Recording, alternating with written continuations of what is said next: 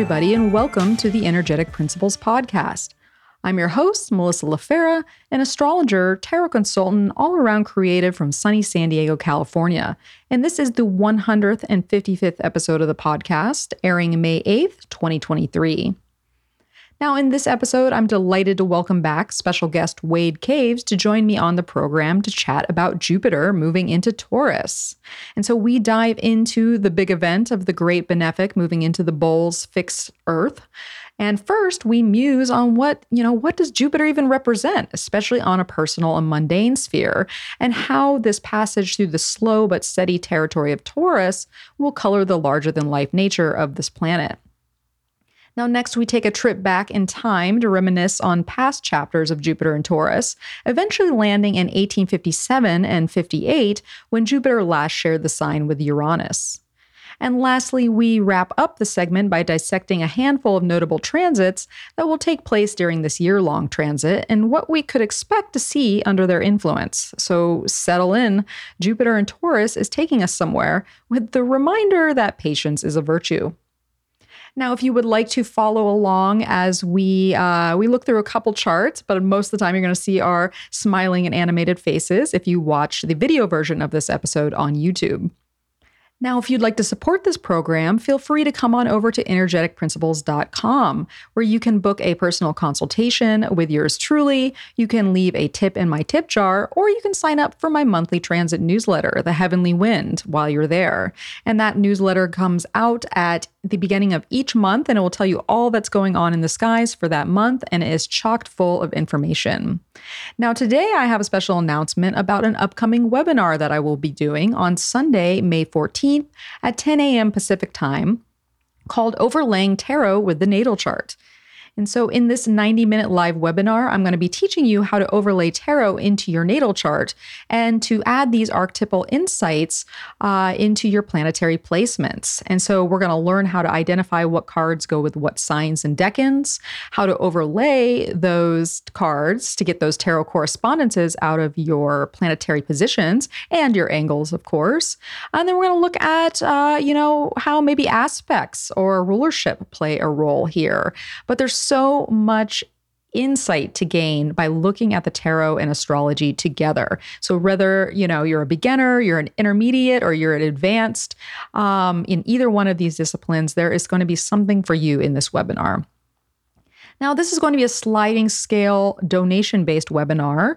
And so that kind of depends on your financial situation. If you have less to give, that's okay.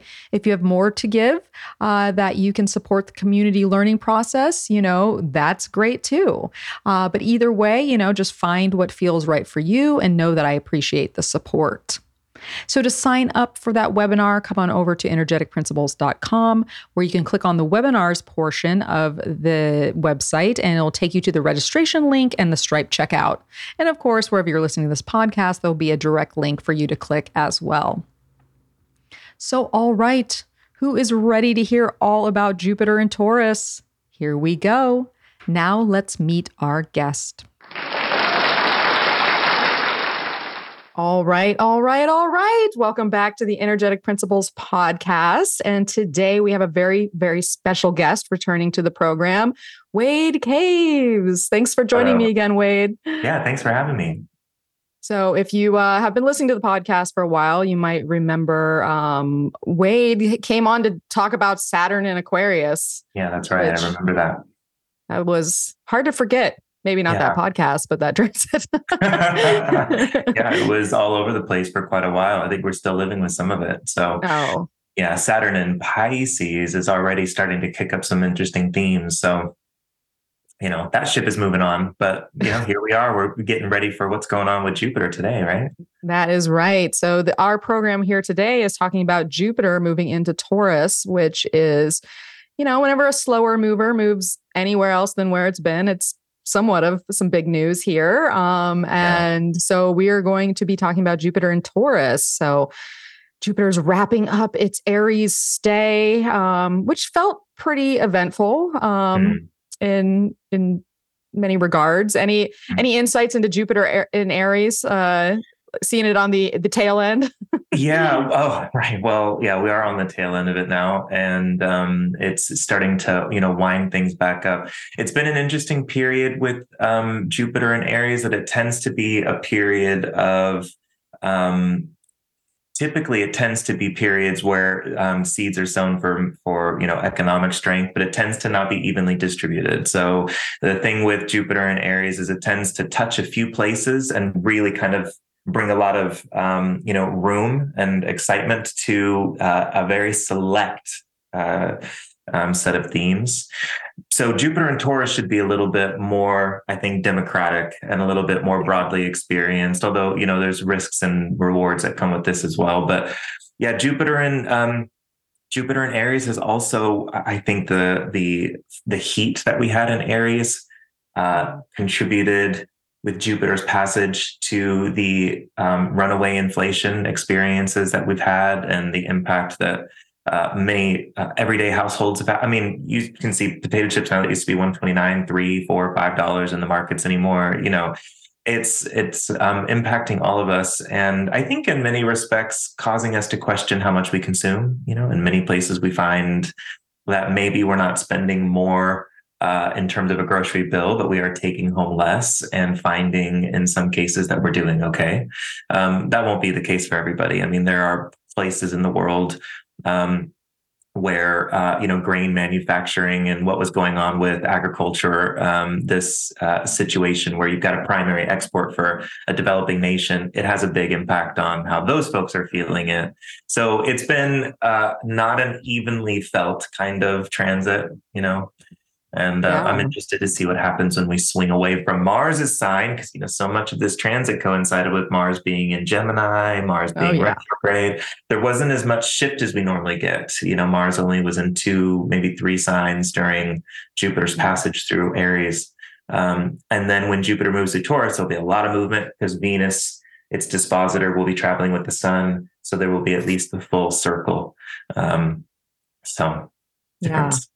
Well, that's fascinating. Even some of the things you just brought up right now really tie into some themes with looking back at Jupiter in Taurus, and especially when Jupiter was in Taurus, when Uranus was in Taurus too. So maybe we'll circle back around to that. But before we get too far into talking about all the meat of Jupiter and Taurus, Wade, tell the people who you are. What? Yeah. Yeah. Who? Well, I didn't make it onto the Ninja Turtles. I didn't make it onto the Elite Power Rangers force. And so I grew up and decided to be, and I wasn't part of Captain Planet's team either. So, I had to kind of represent a very different energy and become an astrologer. I don't know why I thought about all the boy bands that were actually TV shows just then, but anyway, I'm an astrologer. I live in Brooklyn. I've had a number of careers working in financial planning, investment planning, in the retail industry, and then moved into working with infrastructure and data science and consulting. And that was a very exciting time in my life. COVID, kind of shook some things up for me in particular. It shook up things related to my work life. And I was able to make the leap into being an astrologer full time. So it all, in that sense, it kind of worked a little bit in my favor. So I've been practicing astrology full time since then, since 2020.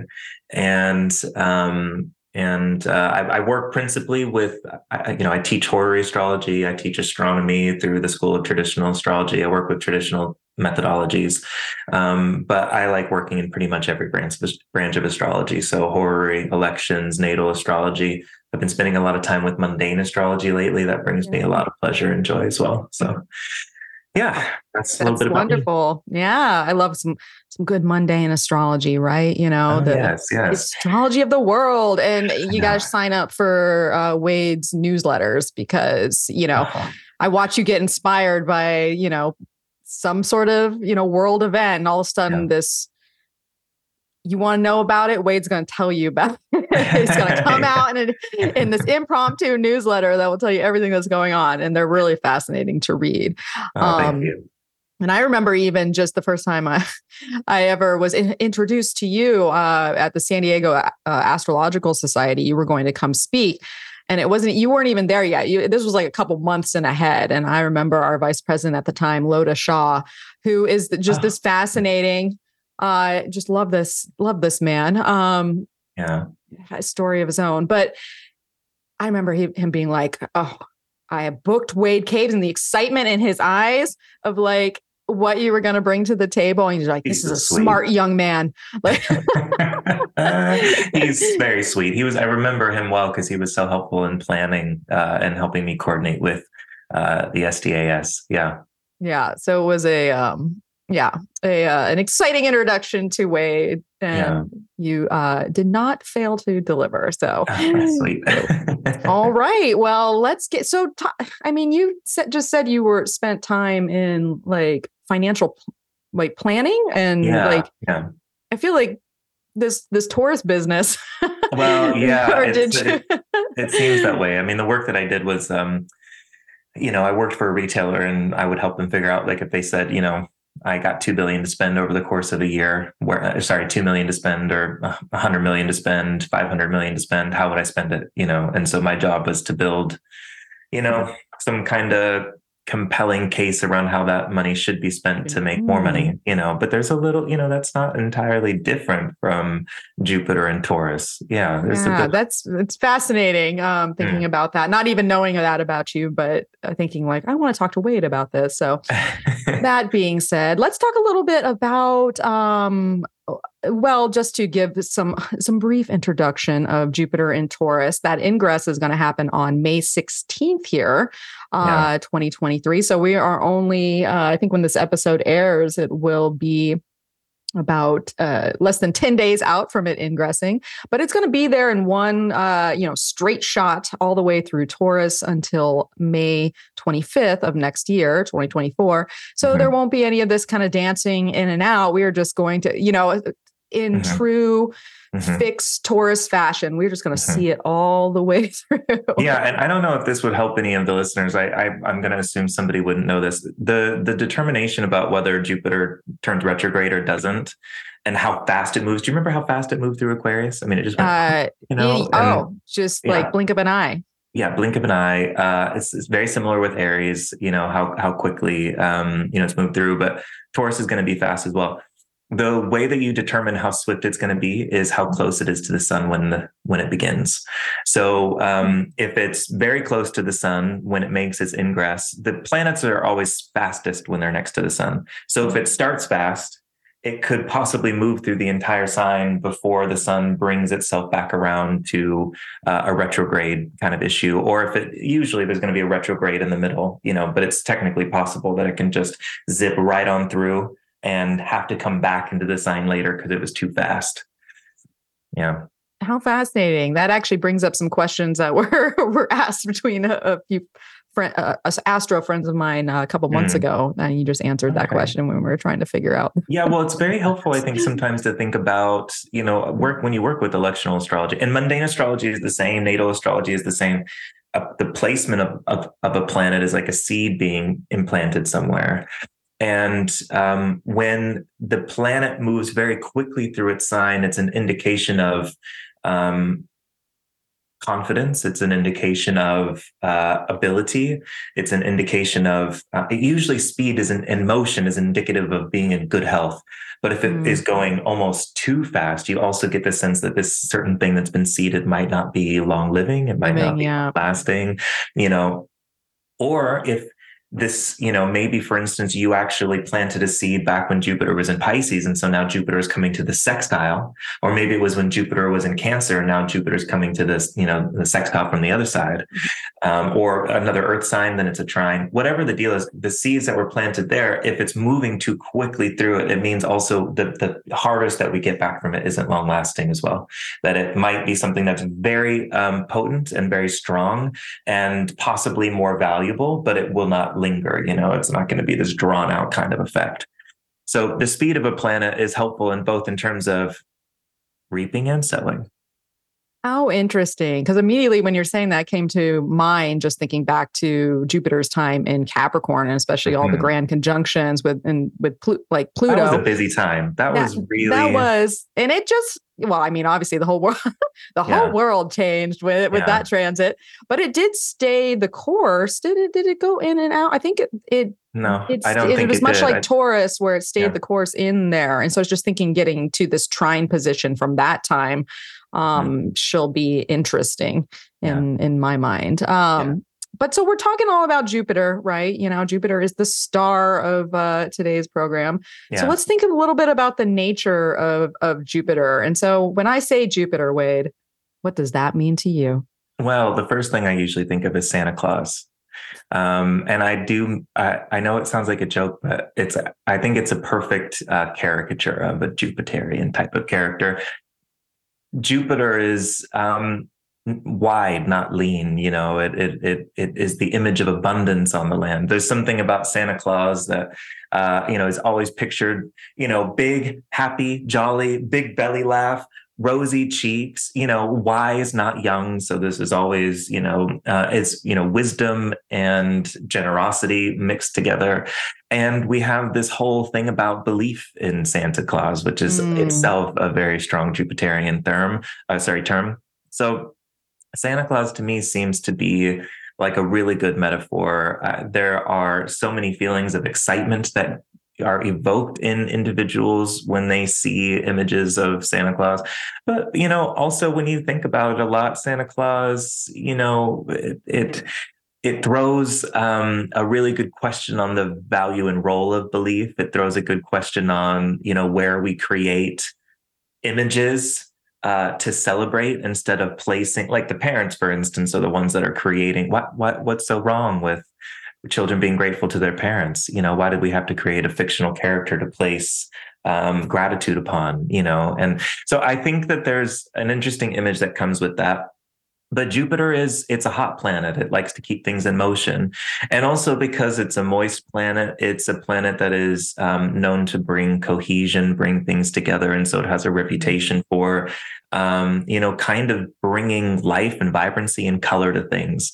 The medical astrologers would say that Jupiter is the type of planet that never worries the mind. It doesn't produce anxiety. It doesn't produce despair or distress, but it can wreak complete havoc on the body. It can cause all sorts of issues with the blood. It can cause issues with the liver. It can cause issues also just with the principle of accumulation in the body, full stop. So whether we're talking about, it could be weight, but it could also be things like tumors or any kind of growth or things that come into the body and accumulate without understanding maybe that a boundary in some way has been crossed, if that makes sense. But Mm. typically, Jupiter, feel free to interrupt me. Also, I No, don't. I'm just thinking, I'm just imagining this, the things that go unchecked Yeah, yeah, in the body, and like the boundary being crossed. And then it yeah, just gets, whether that is dealing with, obesity or like a fatty liver, like think about yeah, the fatty yeah, liver.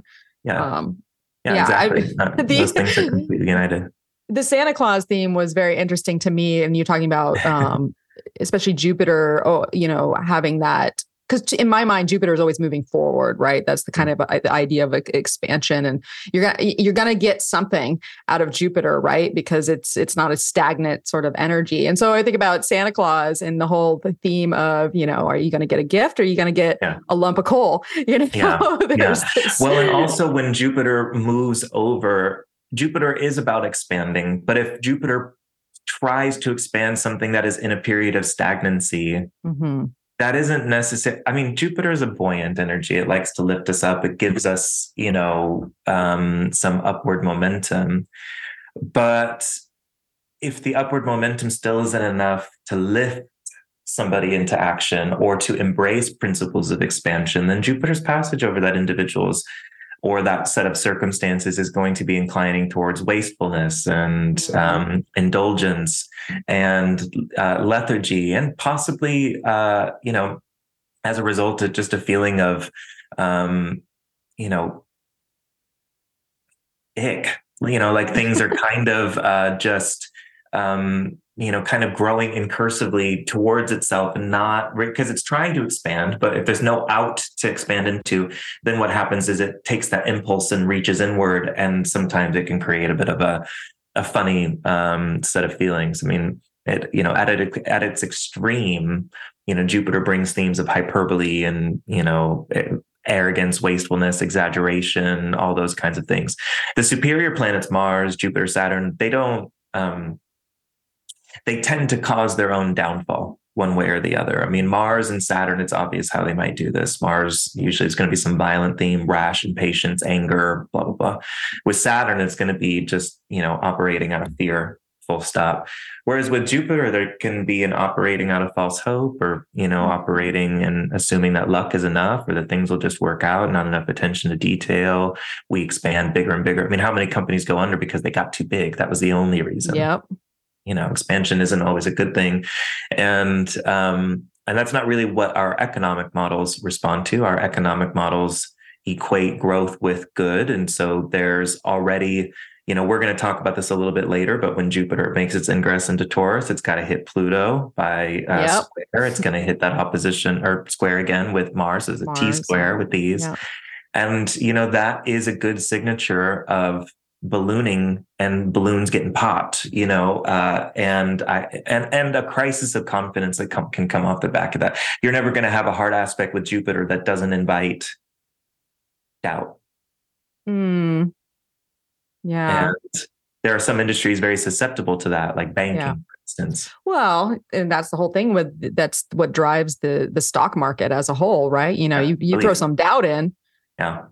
Yeah, things can go topsy-turvy, depending on, who mostly maybe who pulls out, how things start moving, right? Because I think that seems to be the theme here is that something is progressing, whatever that might mean, it's progressing in some way, which can be good, can be challenging.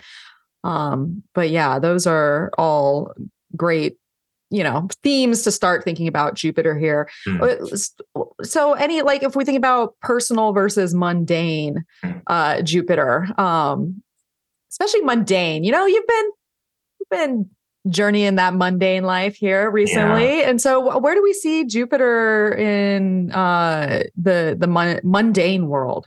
In the collective? I think it's very similar both in natal and mundane applications, but this is the planet of the philosopher, of the spiritual leader, of the judge, of courts, of justice, a natural sense of justice. And I think where Jupiter shows up, both in a birth chart and in mundane astrology, is going to be talking about these themes of human advancement. Yeah. I'm hesitating. I don't want to say expansion of consciousness, because I remember when I started out with astrology, that phrase didn't mean anything to me. Like, what do people mean by that? And they would throw it out like we are all on the same page about that. But I think what it points to is better ability to put pieces of the puzzle together, or to attempt to put pieces of the puzzle together. It doesn't matter what puzzle we're looking at. It doesn't matter what the pieces look like. The idea is that we're beginning to amalgamate and make sense of more and more. And you can see that in mundane, transits. I would expect anything, with this Jupiter and Taurus, I'm going to expect it to be touching on institutions that have some relationship to this sense of growth. So, wealth or banking, which is all about growth, economic systems, what's going on with Federal Reserves. I'm expecting to see some shifts in, the global accepted global currencies, for instance. I mean, there's been so much talk. The US was like the reserve currency.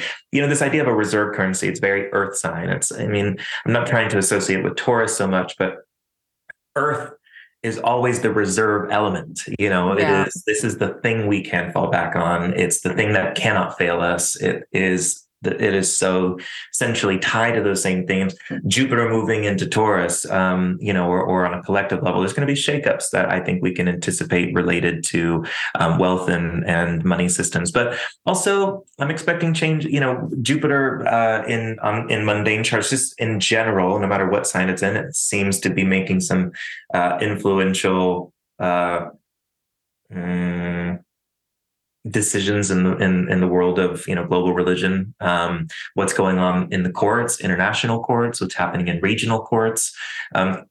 Jupiter naturally signifies famous and notorious people. So when we have like a really, like during the Me Too movement, I believe Jupiter was either in Scorpio or I think it was in Scorpio. Yeah. And I also feel like, I can't quite remember, but I feel like there was also a theme of a South Node kind of thing going on around then at the same time.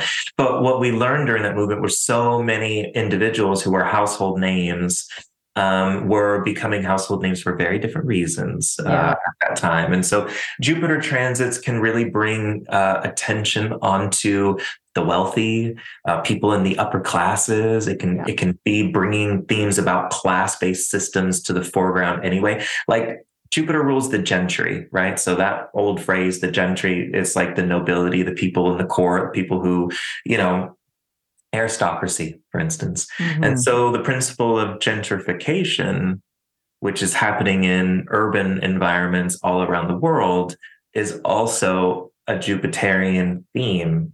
It is the expansion of the Jupiter archetype in places not designed for it, not built for that, and built for other uses and other purposes. So this is an example of where Jupiter expands beyond, healthy reach and begins to make the changes that it makes, but it also, as a result, it stirs up conflict. And so Jupiter being a hot planet, it's not free of, initiating the potential for conflict. Yeah. And you even bringing that example up right away in my mind, just thought about thinking about, land and property and, these bigger Jupiterian figures, whether they're, like a lot of times we see them in today's world in larger companies or corporations or, and people just coming in and like, I'm just going to buy this, I'm going to buy this, I'm going to buy this. And like, there's nothing left for, your everyday folk to have a slice of that pie when it comes to like land and property and, at least that's what just theme with. And think about the Airbnb themes that are going on. And then, so that definitely came to mind there or in my mind. But yeah, so, thinking about, also think I'm just going to add on to that, just with the Jupiter, Pluto's in Aquarius, and that's an air sign. Jupiter in Taurus, it's an earth sign. I think you're spot on about real estate and physical earth. But I think this square with Pluto is also going to be kicking up things about air rights and space rights. And, we are starting now, I don't know if you noticed this, but on Twitter, instead of saying what device you tweeted from, it's saying what planet you tweeted from, which, planet? Yeah. So if you go on Twitter right now, you can see that something was tweeted from planet Earth or the ISS. And I think the idea is to prepare the possibility of tweets coming from Mars or the moon or places that are off of Earth. One of the questions that we don't have answered for ourselves is, what does governance in space look like? I know that we're not ready to answer that, but right now it's big corporations that are making their way into the space race. It's not nations anymore. So what happens when an Amazon or a SpaceX or some other company, a company with corporate values, corporate politics, corporate ends, becomes the first pioneer effectively into space? How much of the scene do they get to determine, And so I think there's something with the square that it's going to be challenging the vertical notion of right to rule. How interesting, like talk about the free market of space. Oh my gosh. Yeah. And I think it's going to be a really big thing when we've got Jupiter and Leo in opposite to Pluto, Aquarius. That'll be, Yeah. So that's like 4 years from now, but yeah, and it will come soon enough. And that's a fascinating thing to think about because we're here on Earth, right? Like how many of us are even thinking about that or care about, I know. Gravity has kept us here. We are mired in what is right before us. But it is something to think about, to some extent. Most of us lay people can't think about that, but preparation, when we think about the bigger picture, it's a very Jupiterian thing. It's like, maybe this doesn't matter right now, but this could matter in 50 years. And if you're not aware of this, more detached grand view, you can find yourself amongst changes that come later on that, so it could affect everyone. Mm-hmm. So, well, personally, I don't want to live on Mars or tweet from Mars, or I don't even I tweet. don't So think I'm I not. would either, but if it was safe and it had a good track record, I would definitely be you, interested we in like we space we'd find tourism. we'd find weight on Um, Mars. yeah, I don't know that I want to go to Mars, but I want to be out in space. I want to see what that's like. I just feel Yeah. like I want to see Earth from the outside. I don't care about anything else. The Earth and the moon. I mean, this is my home. That's all. It's just like it's like getting a helicopter tour of your own city. Like it's not Yeah. something you probably would like think about doing, but I bet you'd love it if you did it. It's that kind of thing.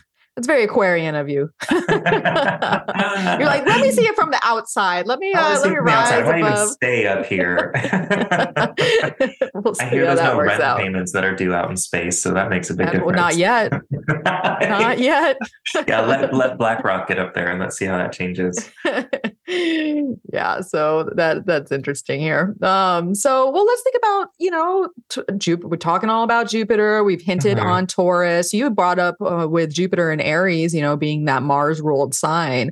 How can we add in the fact that once Jupiter moves to Taurus, we are looking at more of a Venusian Jupiter. Mhm. How Mhm. does Venus as a ruler influence Jupiter? Would you think two benefics hanging out?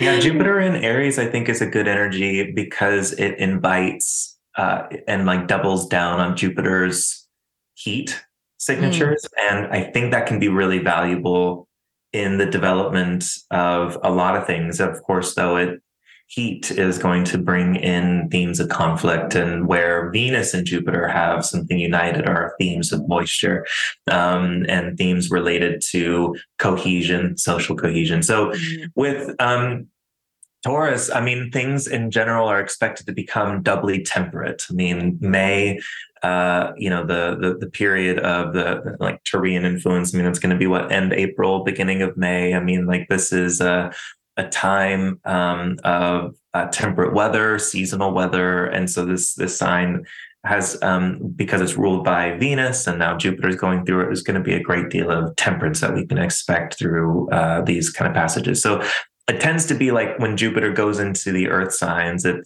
tends to show good yields coming from the earth and also a good time to invest back into the earth.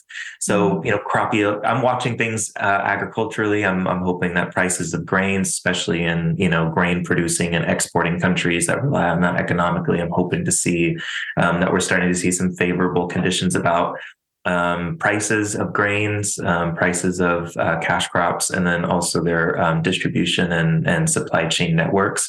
But it's also, Jupiter in Taurus is good for global fertility as well, mm. especially if Venus's phase also indicates an increase in fertility. So when Venus is waxing or making an application to the sun, in either cases, that is increasing themes of global fertility. I think also because Venus is an inferior planet, Jupiter is a superior planet, there's this symbolic kind of theme here about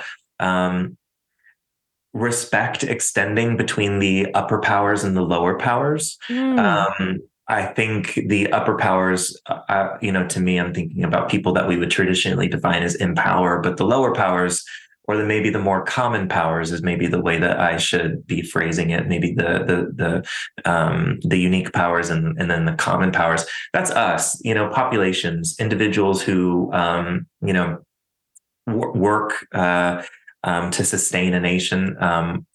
So to me, I think having a benefic planet like Jupiter come into Taurus, Taurus is the planet that is associated with hard labor. It's the cow, that's meant to have the plow on its back and carry the Yep. yoke. So I'm hoping Jupiter in Taurus is also going to be showing themes related to unionization, better work Mm-hmm. policies, increased improvement in labor policies generally. But Venus is also an inferior planet. And one of the things that we are starting to see come back, or be repealed, I suppose, are child labor laws. And we're also Yeah. starting to see the exploitation because Jupiter is going to be pointing you to anything like Jupiter and Pluto should have this in common that they like to point towards things ripe for exploitation where some value can come out of it. And it's because the inherent nature of Jupiter is to find value everywhere. I mean, that's what it does. It doesn't. There's this old aphorism that if a crisis hits Jupiter, it's the only planet not to sulk about it, because it sees an opportunity to come through stronger. Every other planet has some way to whinge and moan, but Jupiter stands erect and says, "It's a bummer, but I intend to make myself smarter, wiser, more powerful coming out through the other side of this." So there's an inherent desire to invest and see things kind of grow.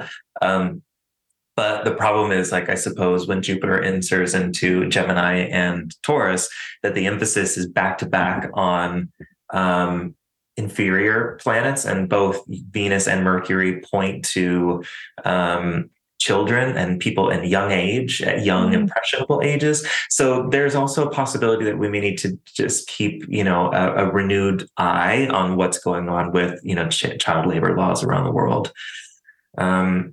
Which is interesting to even think about. Like, I have never even thought about that, thinking about Taurus to Gemini to even Cancer, and just it being that stretch of the inferior. Yeah, actually, that's a good point. And then, but Taurus points, like all the earth signs do, it points to the south. And so it also indicates that power is shifting from the east to the south. Now, I don't know what that means specifically, but we're moving from the east, which is Aries, and then Taurus is east by south. So there's still a little bit of Eastern influence, but the power and good luck tends to start moving toward the south. So that could be, we could be talking about more focus or, greater influence on the southern parts of regions, nations, cities.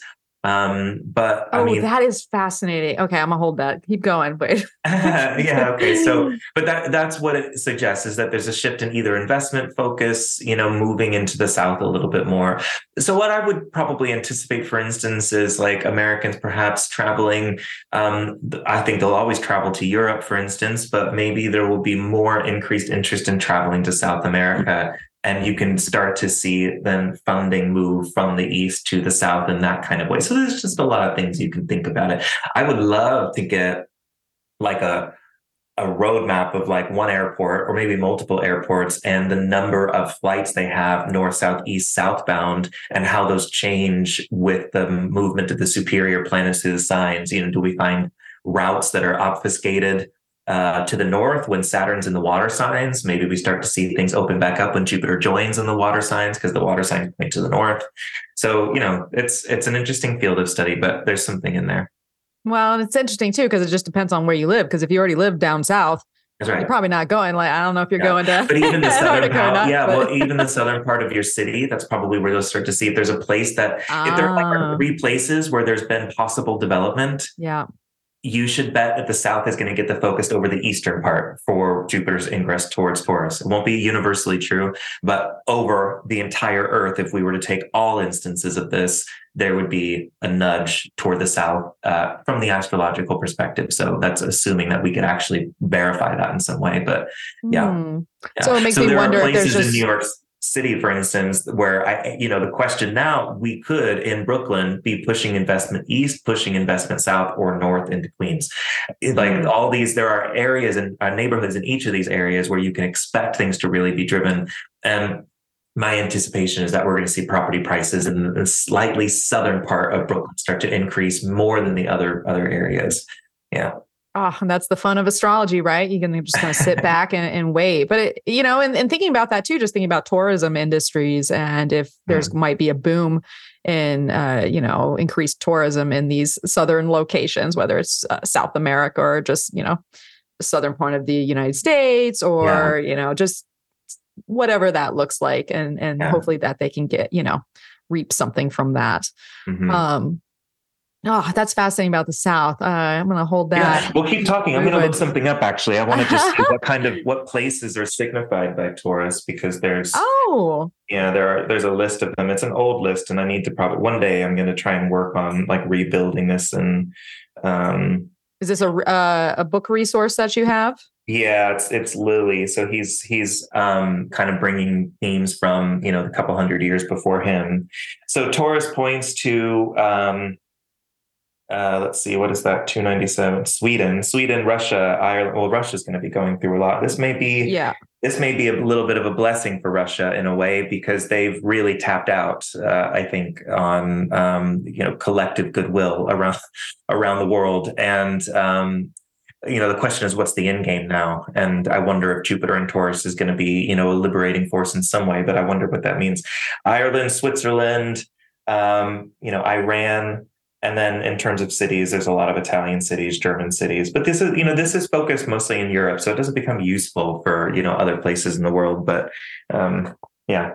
I did think about Russia, though, just because I know that Taurus is connected with them. And it's interesting, the last time when we start to look at, past transits of Jupiter and Taurus. And of course, this is always the Jupiter cycle of around, 12 years. So it's not common, but it's not infrequent either, So the last time we had Jupiter and Taurus was in 2011 and 2012. And actually, that's when Russia became part of the World Trade Organization after which is funny because the ceremony was in Switzerland. No, you said Sweden. Yeah. Sweden was on Sweden and Switzerland are both. No, they're both. They were both on there, and so it was like it was an 18-year negotiation to have Russia finally added there because they had to make a deal with Georgia. You just tapped on something that's very useful in like mundane elections, which most of us are not working with like world powers to elect, times and dates to do things. But yeah, if you were trying to negotiate a treaty, for instance, you wouldn't just want good astrology. You'd want to go to the places where Jupiter is. So that was, it's a really good example of like Jupiter being in Taurus and that being a place where, things were brokered, meaningfully. Yeah. That's interesting. That is fast. Well, and then you just bringing up to where the country itself, because I know that wasn't that part of the, the situation in the last couple of years is like, the trade going back between these, Russia and the entire world. Yeah. And, like, I like the way you put it, like, what's the end game here? Because it might be a reckoning. I mean, it sounds like that's going to be a Jupiter transit to, that moment in time. And there's going to be some questions about what that looks like. Yeah. Another interesting thing that happened during that last cycle was the whole the Occupy Wall Street movement. Yeah.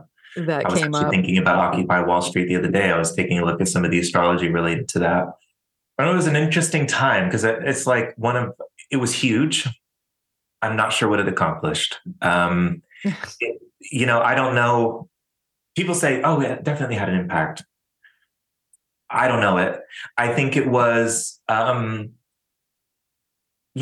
additional bucket of water, that's pushing up against the dike, and maybe there's, just more pressure as a result of growing appreciation about these kind of themes, socioeconomic themes. But, Jupiter and Taurus, though, has coincided with a lot of things related to markets. I mean, most of the time when Jupiter is in Taurus, what we see is an increase in general prosperity. But then when it enters into Gemini, there tends to be a crash thing. It's like there was something kind of grows in the couple of years that lead up into Jupiter's ingress into Gemini. And that's where it experiences debility for the first time in the natural zodiac, for instance. That's right. It's like if you were to count from Pisces, and you can always do this where you start with the planet's own home sign, it's almost in a way like it kind of begins from there. It's its own like home space on the game board. And so once it leaves Pisces, Jupiter rules Pisces. And once it leaves Pisces, it then moves in through a very, two signs that are definitely pointing up and out, Taurus is really like down and in. I understand that as an earth sign, it does.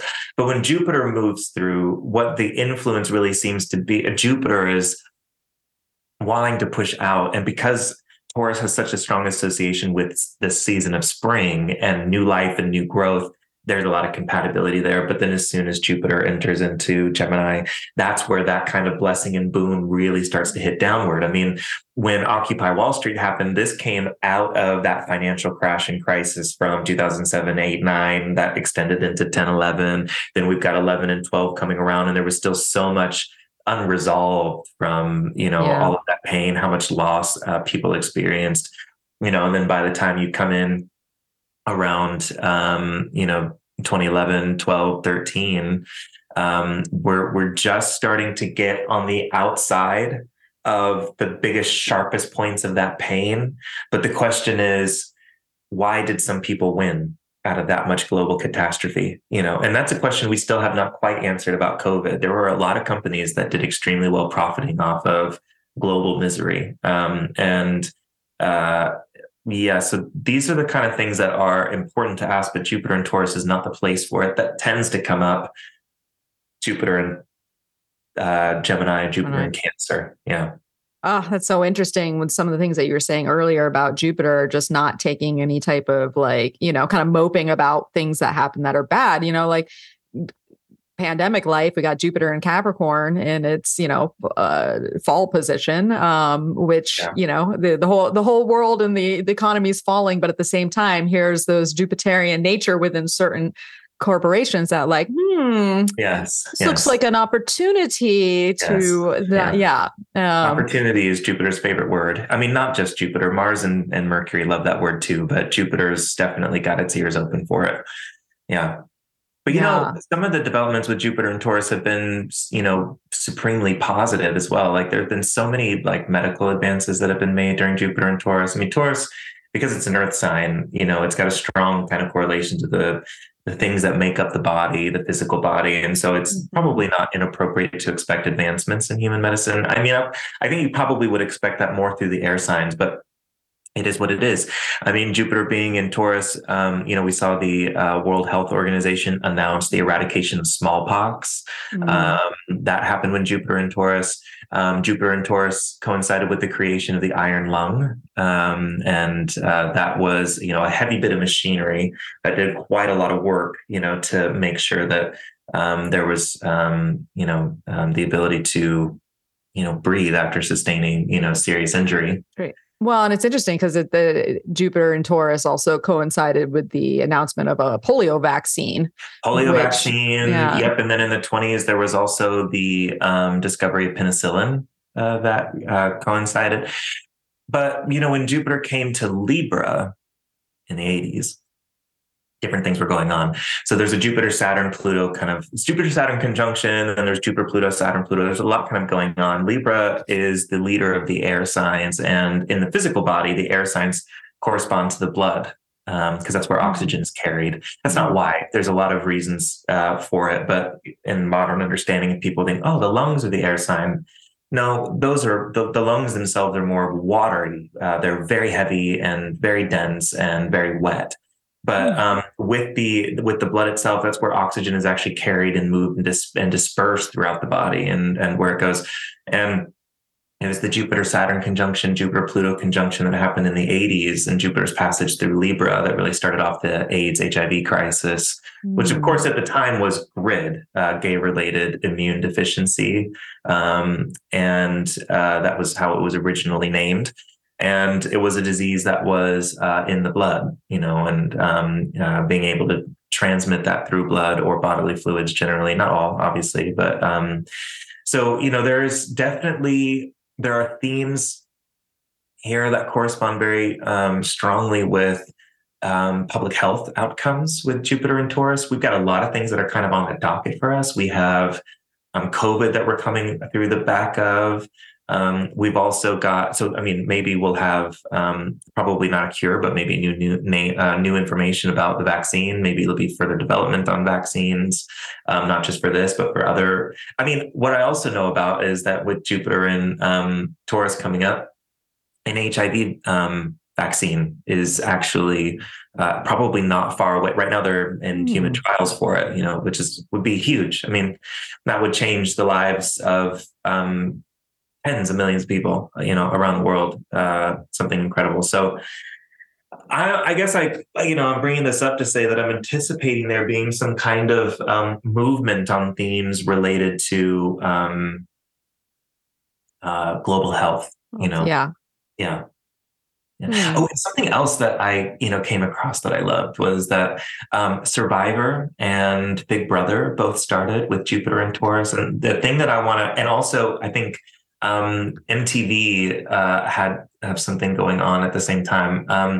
I think it was probably with Jupiter going through Taurus that there was a big jump in the market share that MTV had begun to acquire. But anyway, the point is that with Jupiter being, a planet that's associated with fame and notoriety and, to have a new place where we're sourcing fame from reality, from everyday people. Yes. I mean, that could not be more Jupiter and Taurus. That was so like, wow, what a genius interpretation of it. So there might also be, with Jupiter's new passage through Taurus, a reinvention of the genre, or maybe even we'll start to take a look at how people on the genre are treated. Don't know if you saw the news, but that show Love is Blind. I did see that. Yes. So that kind of conversation, just for your watchers, readers, yeah, listeners, let's talk was. about it. Love is Blind is one of the most ridiculous marriage reality shows. It's like a game show, effectively. It is essentially that a number of men and a number of women, all of them straight, will go into blind dates, a series of blind dates. They're divided by a wall and they can only hear each other. And they are tasked with determining if there's somebody within this group of, I think it's 12, 18, 20, something like that, people on the other side, if there's one person that you'd like to make a commitment with, and the decision is to be engaged. One of you will propose to the other. Often the man still does propose to the woman, but it goes both ways on that show. And you meet for the first time in person after the proposal. And then they film you around as you prepare for wedding day. And so you've got about 5 weeks or something like this, I think, where the camera crews are following you around. And then on decision day, everybody comes to the wedding, and that's where you make your decision. I either do or I do not. And it's high drama, high stakes. And of course, it's like absolutely unlikely to develop the strongest relationships, but there are some examples of some, not very many, but a few of the relationships have lasted and been, filled with love and excitement. But some news has been breaking about, how the contestants on this show, that's what I have to call them, the contestants on this game show, how they've been treated, that they make they're separated from their spouses, sometimes days or weeks at a time. The cameras are always around. They're not often allowed out of their hotel room. Sometimes they're not given, proper food and nutrition. They may not even have access to water at all times. They might be, and the amount that they get paid is less than $7 an hour, which is less than the federal minimum wage. So there are so many pieces of the puzzle where how reality television is filmed, how it's produced, where the money is going and not going. And then there was also, the hosts of the show received a lot of backlash for what could be seen as, a way of handling their charge, the people on the show, with not a lot of grace, not a lot of empathy, kind of some creepy things. I mean, Vanessa Lachey, who was one of the hosts, kept pushing for a Love is Blind baby. She wanted somebody to have a baby. They wanted a Love is Blind baby, inevitably, so that they can film a Love is Blind show. You can almost just, it's just where the money is. And you could tell that somebody in a marketing room said, this would be really good for us. And she just didn't have the grace to maneuver how to ask for that. So she's asking every couple who had a smile on their face when they're ready to have kids. It was weird, So there have been calls to replace them. I mean, these are the kind of things that, this is all Jupiter and Aries. This isn't a new thing, but Jupiter and Taurus is when we might start to see some change, or some real investigation into these things. Yeah, it's such an interesting thing to think about, like because part of the, them being denied like the basic necessities of what's required to even be there, like the food and water thing, but the pushing of extra consumption, because they're like, oh, well, there was never a time when my glass of alcohol wasn't filled to the brim, because they're trying to create these conditions. And why are these people on here anyways? Are they really looking for love, or are they looking for fame? It's like a whole, connection here. But you actually kind of cracked me up when I started to think about the concept of love is blind, because I was like, in my mind, I was like, this takes me back to my AOL days, way back.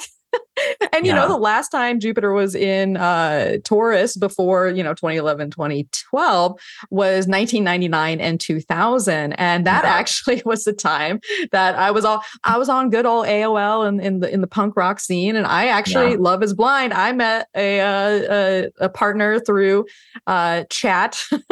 And, and I met actually a couple at different times, and they'd come and visit me. And you'd see them on the other end and you're like, oh no, I had one guy come from Texas. Who I had, he would not leave my house and he had no money. And I literally had to pay him to leave my house. Well, that's a lot of fun. That sounds terrible. I'm so sorry for gosh, no, it's to leave your funny house now, Yikes. but well, I mean, Jupiter and Taurus is my 7th house too. So okay, so it was okay. I see what was going on. Money was going out partners at that time with that transit. It's funny, but one did work out for a couple years, and then I moved across country for that. But just the concept of Love Is Blind and like looking at it there is kind of funny to me. Something else that happened during this time, it was in the 50s when Jupiter was moving through Taurus that the structure of DNA was discovered. And then this last, that 99, 2000 period that you were describing, that was when there was the groundbreaking kind of work to sequence the human genome. So back in, I think it was June 2000, if I'm remembering correctly, that the initial draft of the human genome was announced. And so it's like, the DNA structure was discovered and now we've got it mapped. I think now Jupiter moving into Taurus is also going to be a very good time to be investing in anything related to DNA sequencing. And if you work in a DNA sequencing environment, so if anybody's listening, they work for Ancestry.com, 23andMe, anything like that, now is a good time for further investments into your industry, what you're doing. And if you've got a new, feature to launch, this would be a good time to do that. I'm not quite sure what the relationship is between Jupiter and DNA and Taurus, but that their major advancements have happened when Jupiter's been in Taurus. It might just be something about creation of new life. Taurus long has an association with fertility goddesses, and DNA and fertility is there's a clear understanding what's going on there. It's interesting because at that time too, there was a lot of, Uranus being in it. There's basically a light up of Taurus and Aquarius together because Uranus was in Aquarius at that time. And even looking back at the in the 50s, in 52 and 53, that's when the North Node was in Aquarius too. So we were having eclipses. Well, Pluto's in Aquarius, so I guess we've got some repeating conditions there. Yeah. Yeah. And especially from our, wham bam, thank you, ma'am, start with Jupiter and Pluto together. Yes. So just to run down a list, if anybody wants to kind of do their 20th century and beyond investigation here. So we talked about 2011, 2012, 1999, 2000, 1988, 89, 76, 77, 64, 65, 52, 53, 40, 41, and 28, 29 is in pretty much the last 100 years if you kind of want to look back.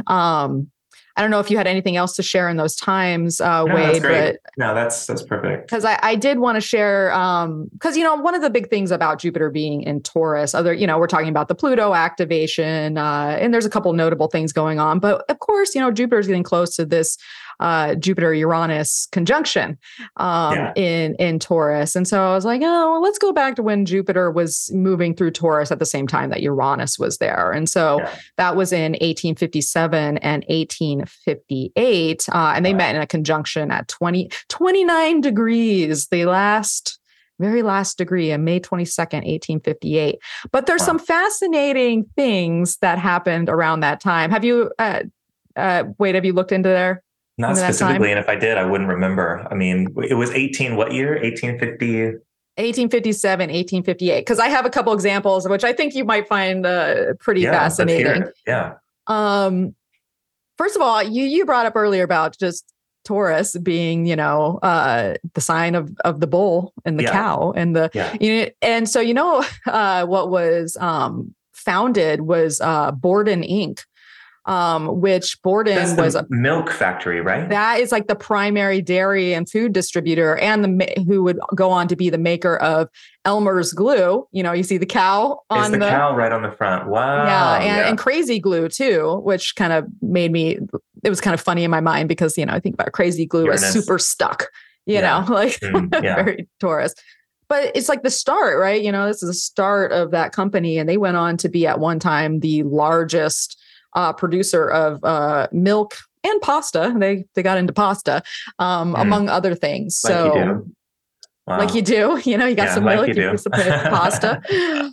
Um, Another thing that was interesting to speak to, like the labor unions, right? In 1857, the National Education Association, which is the largest labor union in the United States, was created, and Mm, this is the union representing public school teachers, yeah. support personnel, faculty, Yeah. staffers at colleges and universities, retired educators, Yeah, these and are college perfect students. caricatures. Yeah. This is exactly what we should expect this next time around. Maybe with, obviously more of a modern kind of hint to it. But yeah, wow. Hmm. And to speak to what you were talking about earlier about food, this is fascinating to me that Ingalls law was created by a statistician, Ernest Ingal, in 1857. And so this is the talking about the economic relationship between the proportion of money that is spent on food based Mhm. on your family income, because Okay. the more you spend on food in your income, uh, the more it's an indicator of poverty, right? Because Yes. if you Yes. as you and so this is like the whole basis of like the proportion of how to kind of assess poverty levels, and Wow. in the population based Wow. on these food consumption and how much money is being put It's into amazing. it. I did not know about that. That's fascinating. Yeah, I was like, what? This is, and so when you're talking about this earlier, I'm like, yes, this is Ingalls law. Yeah, I promise we didn't compare notes before we came in for the No, that's what I listeners. was. I'm We just holding all my kind of tongue the whole time. yeah. Yeah. We all saw it. We saw you do like this. Yeah, but ooh, ooh, we'll get there. We'll get there. Um, uh, and so another, I mean, there's tons of things going on here, but I think this last kind of two things together is pretty fascinating. And that was the panic of 1857. Have you heard yeah. about the panic? Well, I I never have heard actually, about it. but I can't remember what it was about. Um, So, and I tried to do a surface dive on this. And sometimes my mind, when it comes to like economics, and I'm like, just give me, where's the Cliff's notes? But it was totally okay. So understandable. it was basically, so it was like this financial panic that was created in the United States, and a little bit of it was going on in the UK too. And before kind of getting into what the crisis was, the interesting thing about this crisis is that it was actually the first worldwide economic crisis, only because the telegraph had been invented Ah, in 1844. So it was the first time that like economic issues could be broadcast along the world, and it have like mhm. a something on the global sphere. So that was interesting. But it started with this issue of, paper money being backed by gold and silver. Yeah, Because there was so much expansion out in the West, and we had all this, people were finding gold left and yeah, right. And so it yeah, was a big yeah, boom. But by this time, the gold was sort of drying up. And yeah. so there was sort of this rush of like, okay, well, we have all this paper money, but is it backed by, what? And one of the things that started to contribute to the panic was there was a ship called the SS Central America that was set to go to New York that had sunk with all this gold in it, basically. And they, Oh, wow. which I know you like looking at, like set. Oh, I I love that feel kind like of stuff. I love looking at that. But yeah, this is not the same panic that I thought it was. I'm not familiar with this at all. there's Okay. lots of Wow. panics, but Yeah, there so are a lot. so many panics. So that created that started to influence the panic even more, because they were waiting on that gold shipment. It never arrived. And but at the same time, there was tension going on, because a lot of money was being put into the railroads and startups of railroads, because there were so many people moving back and forth, whether it was like expanding into the Midwest, or people going to do the gold rush. And there's also the tension between free soil Yeah, and slave territories that were yeah. going on. And so a lot of people were, banks were backing this railroad industry, and it was booming. But there was so many of these paper railroads that were financially funded, but never became anything. And so railroad stock basically peaked. But at the same time, shortly after, this is interesting because you're just talking about grain, right? So the oldest flour and grain company failed, and it began a market sell-off at that point. And because grain was to speak to what you were just saying earlier, when we started the program about like the, inflation that can happen with especially Jupiter in Aries and Jupiter in Pisces, right? Too. You were talking about like, it's like that whole start. So what happened is like all these farmers, especially in the Midwest, bought these properties to expand their grain production. And so now all of a sudden, before even getting there, you go from like 250, for grain to 80 cents. And people had all this land that was backed and they couldn't sell it for anything. It went from like $1,000 plot to you couldn't even sell it for like $10. Right. And so there was this, this drop that rearranged everything. And there was, a failure of the Ohio Life Insurance and Trust Company that had backed a lot of other banks with loans and mortgage holdings and they failed because of fraudulent activities and management. And then basically all the people out West were starting to really feel it because they didn't have any credit anymore. No one from the East was giving them credit. So they weren't able to buy anything, and, things just it wasn't generating anything. So, decrease of prices, land sales declining, all those things, because people had taken so much risk when, the prices were high and everything was going.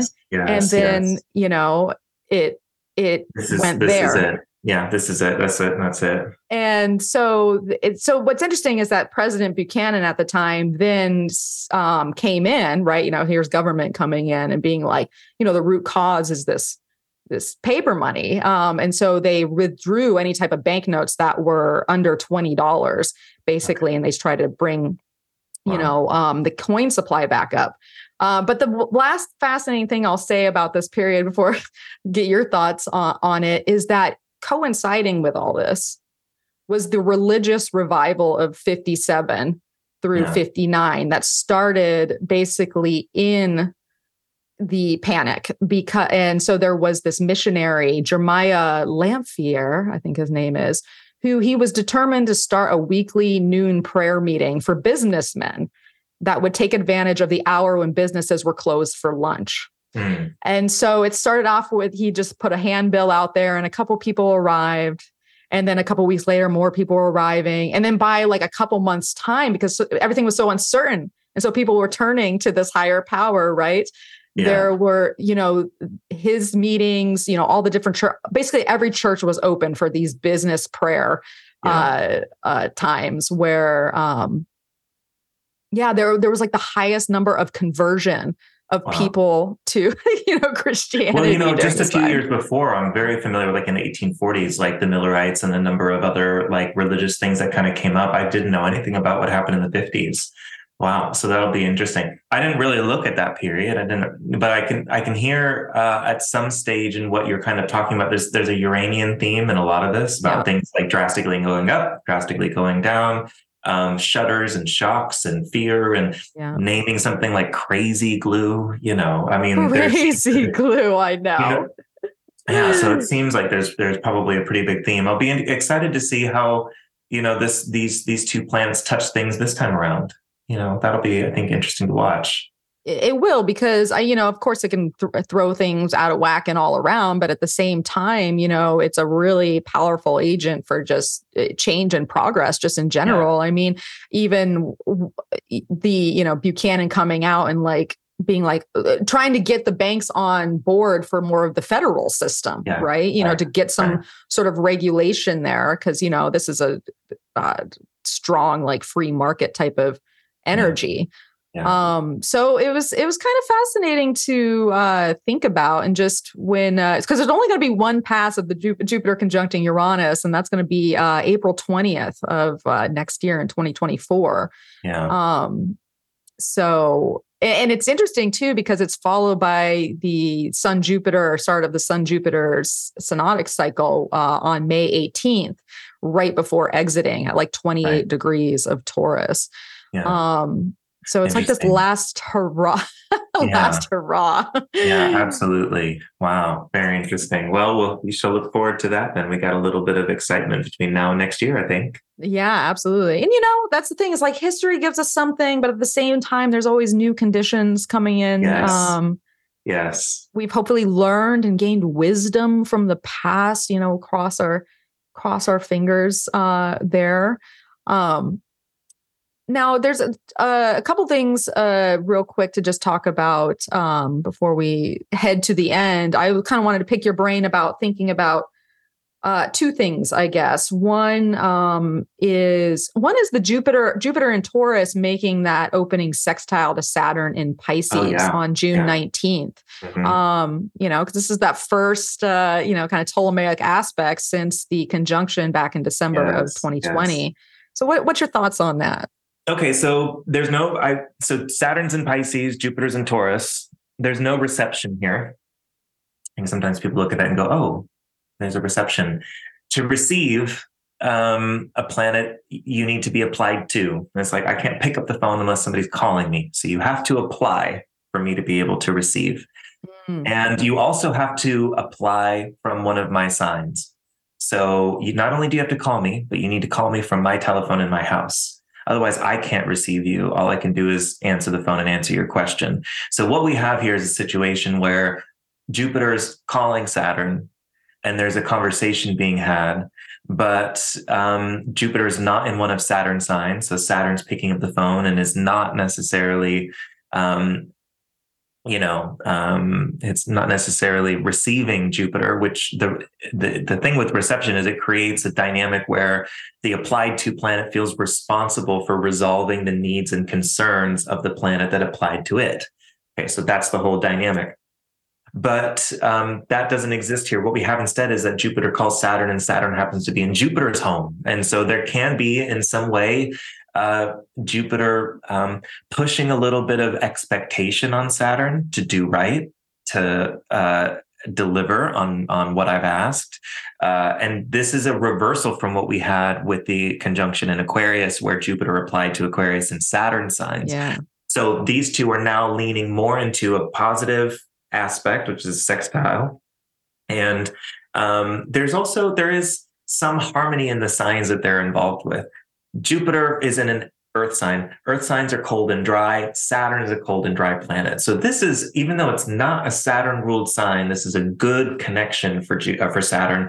And it's one that I think actually could work well for Jupiter too. So here's what this I think means to me is that whatever was baked in with that conjunction now is an opportunity for this to continue to be fed, grown, reconstructed.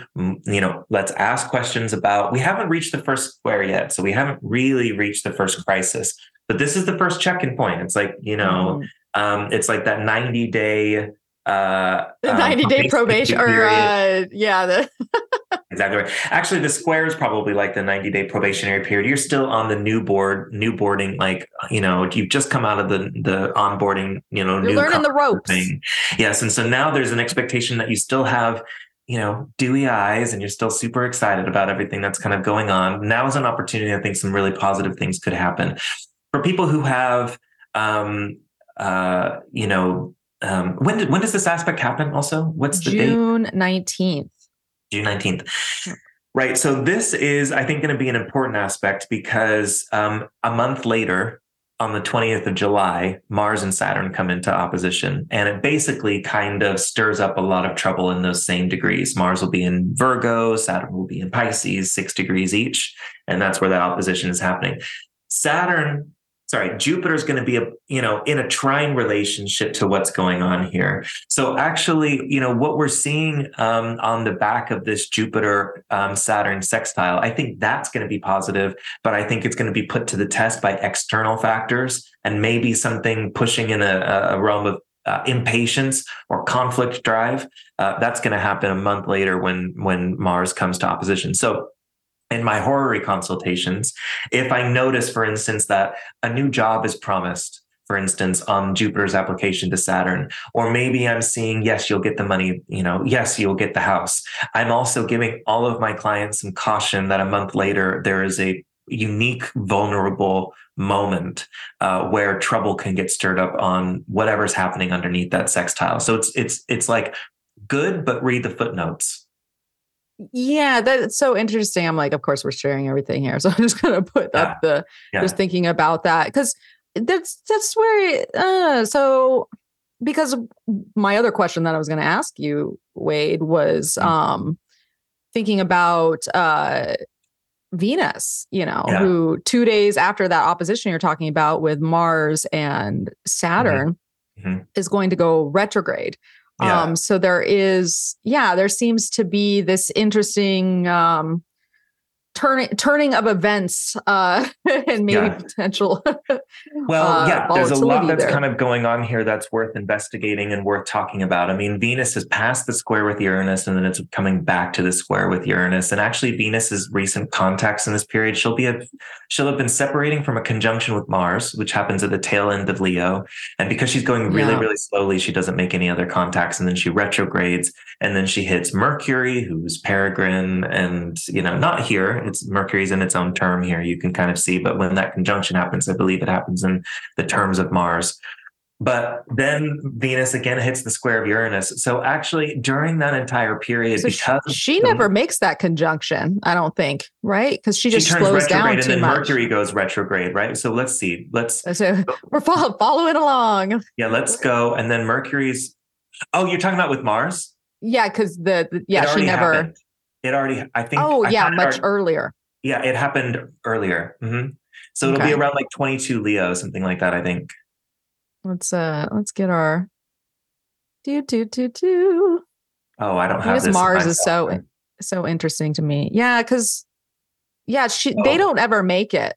Because that's kind of part of their cycle is they do this weird dance and then they back away. Yes, that does happen with them kind of frequently. Can you go forward one more time? And then so this is in 2024. So this must be a situation where Venus is actually behind Mars that entire time, but then she slows down. Well, that's also going to be bringing some problems then. Yeah. I don't think that I'd looked close enough to realize that well, it gets so close. And then they're like, really but I always assume they got together. Yeah, that's so funny. Yeah. So, what that would be pointing to then is like, actually, this would be a period where I would expect a lot of relationships to be breaking down. Venus and Mars rule, between them 4 signs out of the 12. Yeah. So they rule 1/3. So 1/3 of the time, Venus is ruling the ascendant and Mars is ruling the descendant or vice versa. So many times when relationship things or partnership things are being worked out, it's a 1 out of 3 likelihood that those 2 planets are the driving kind of influences. And if there's a desire to unite and then one of them turns retrograde and turns away, that can really upend things and cause things to turn upside down. So it's probably, worthwhile. And then Venus heads straight to the square with Uranus, which is, that's not be good for, supporting romantic development either. But this whole period from the opposition with Mars and Saturn all the way back to when Venus and Jupiter come closer into their square. Okay. Yeah. And then Venus comes back in squares again. I believe there's 2 squares with your. There'll be. So she's square. How right interesting. So she's squaring Jupiter basically at around the time of the Jupiter Saturn sextile. Well, that's when she's direct. There'll be one before that as well. Because when she goes, there's, I think, one before that. A square to Jupiter? Yeah. Because this is her direct one. And then there's one on August 22nd. Yes. Yeah, this is the retrograde one. And then there'll be one on September 16th when she's direct again. Yeah, exactly. Yeah. So, during that whole period, it's never really a good thing to find a planet and their dispositor and square with each other. It suggests that the body of something and the mind of something are not united. You'll see that everywhere. You'll see it in relationships. You'll see it in government bodies. You'll see it in everywhere that humans organize. The head of the organization and the body underneath it will not be in agreement. So this will be definitely a period to watch. Well, and what you were talking about earlier about the common versus the what's the terms you used? The upper powers and the common powers. Yeah. And then being at odds with one another here. Yeah, absolutely. And, during this process, Jupiter's slowing down. It's very close to its station retrograde, actually. That station retrograde happens when Jupiter gets in trine to the sun. And yeah, you can see that that's just Jupiter hasn't even left the degree. It's still in 15 degrees of Yeah. Taurus. So this whole period's going to be like Jupiter stations in the degree that it squares Venus. And then Venus stations direct and comes back for that square, on the other side, a couple of days later, as you've already shown us. So, there's a lot to see and possibly a lot to expect coming off of this. But this is a period, I'm anticipating some turbulence coming between end of July through the beginning of September. Yeah, I think you are absolutely, absolutely right. And that's going to have, because Jupiter's chiming into all that. So we're going to see a lot of that Jupiter and Taurus action that we were talking about come up. Yeah. And so I'm already preparing myself. I want, I'm going to keep that optimism. I'm going to keep that good expectation. I'm going to be in the space of growth in my life, just thinking about all the relationship stuff, because obviously that'll be for us, all us fixed risings, we're still in it. I got a sun in rising and fixed signs. I'm very familiar with it. Yeah. So we're on that Jupiter roller coaster that's coming around here. Yeah, definitely. So, all right. Well, I mean, we've talked about so many different things. Now I'm just like, okay, well, this is where the patience of Taurus settles in. Yeah.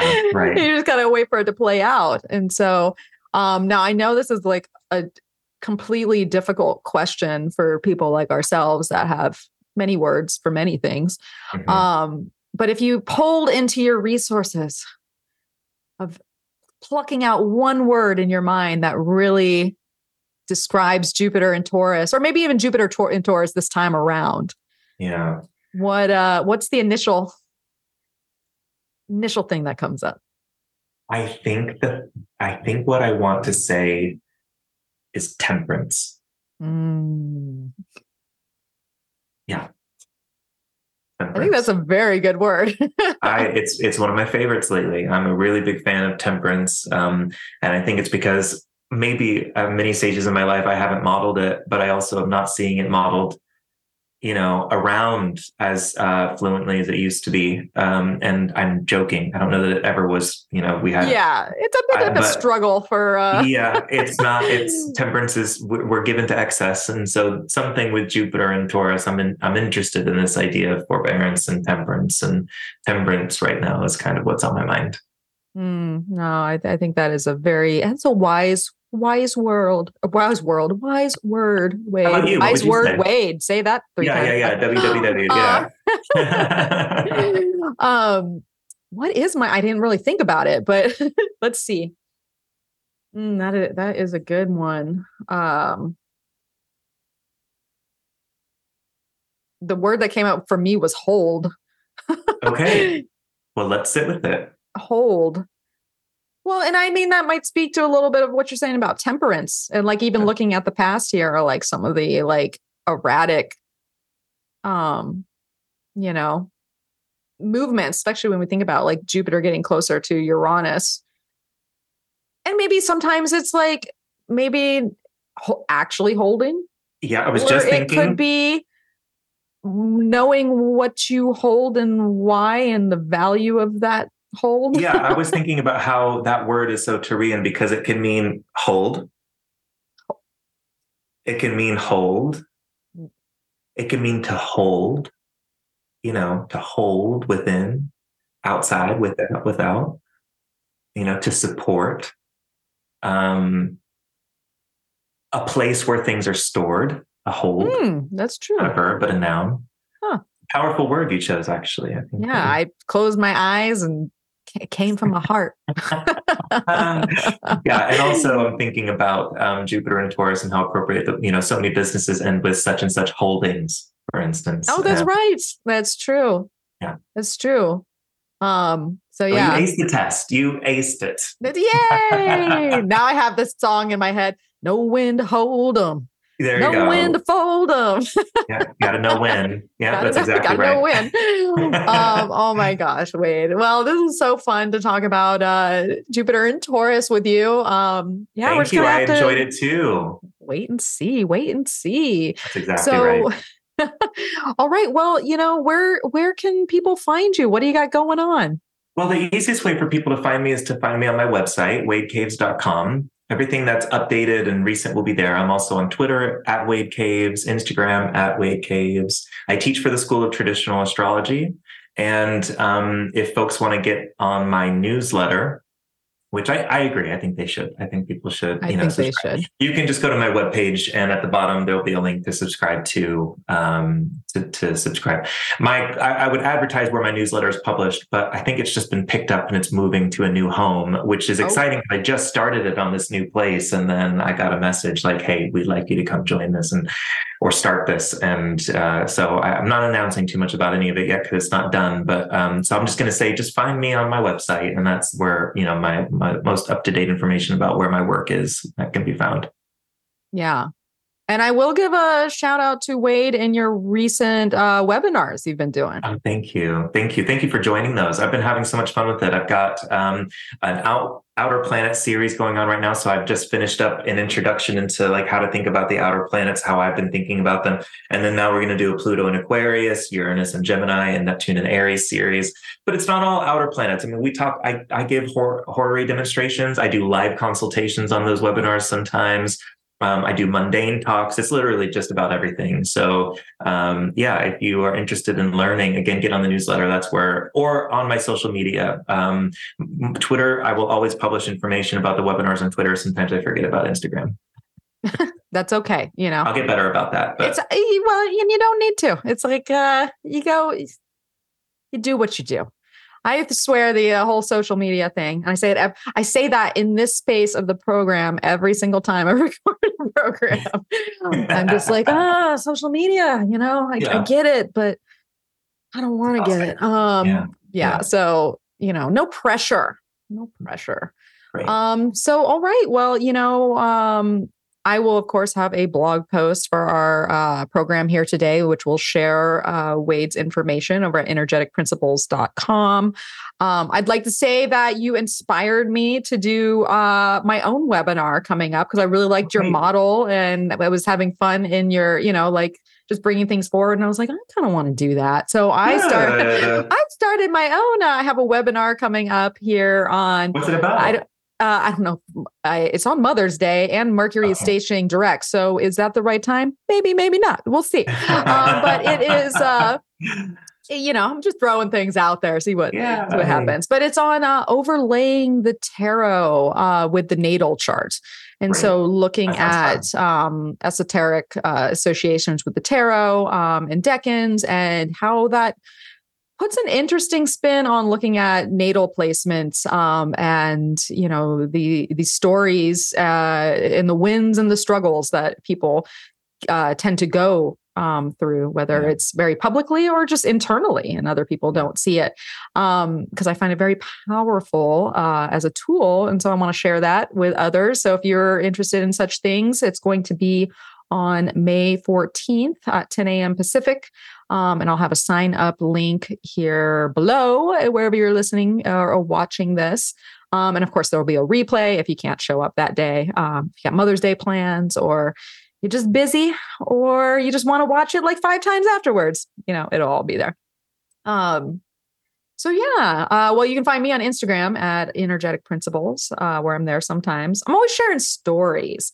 I think I'm a story person. I'm like, get it in, get it out. This is what I'm seeing. You might be. Just in and out, in and out. This is my Uranus on the ascendant. Like there, I'm gone. There, I'm gone. Perfect. All right. Well, I have a newsletter as well that goes out at the beginning of the month called The Heavenly Wind. So if you have not signed up for that yet and you would like to know what goes on each month, come sign up, energeticprinciples.com. So, all right. What do I have to say here? Well, wherever you're listening to this, leave a review, especially on Apple Podcasts. If you're watching this on YouTube, tell Wade and I what you think about Jupiter and Taurus and what you think it's going to bring, or even have insight to some of the other times that we brought up. Yeah. I'd love to hear more about it. Share with a friend, pass on the good word of the good word of Jupiter and Taurus. I think that is it. Wade, I'm so glad you were able to join me again on the podcast. It's such a treat to have you on. I'm so grateful to be invited. Thank you so much. All right, everyone. Well, good luck with Jupiter and Taurus, and especially Pluto lighten up the skies. We'll see you on the other side. And as always, may the stars be with you.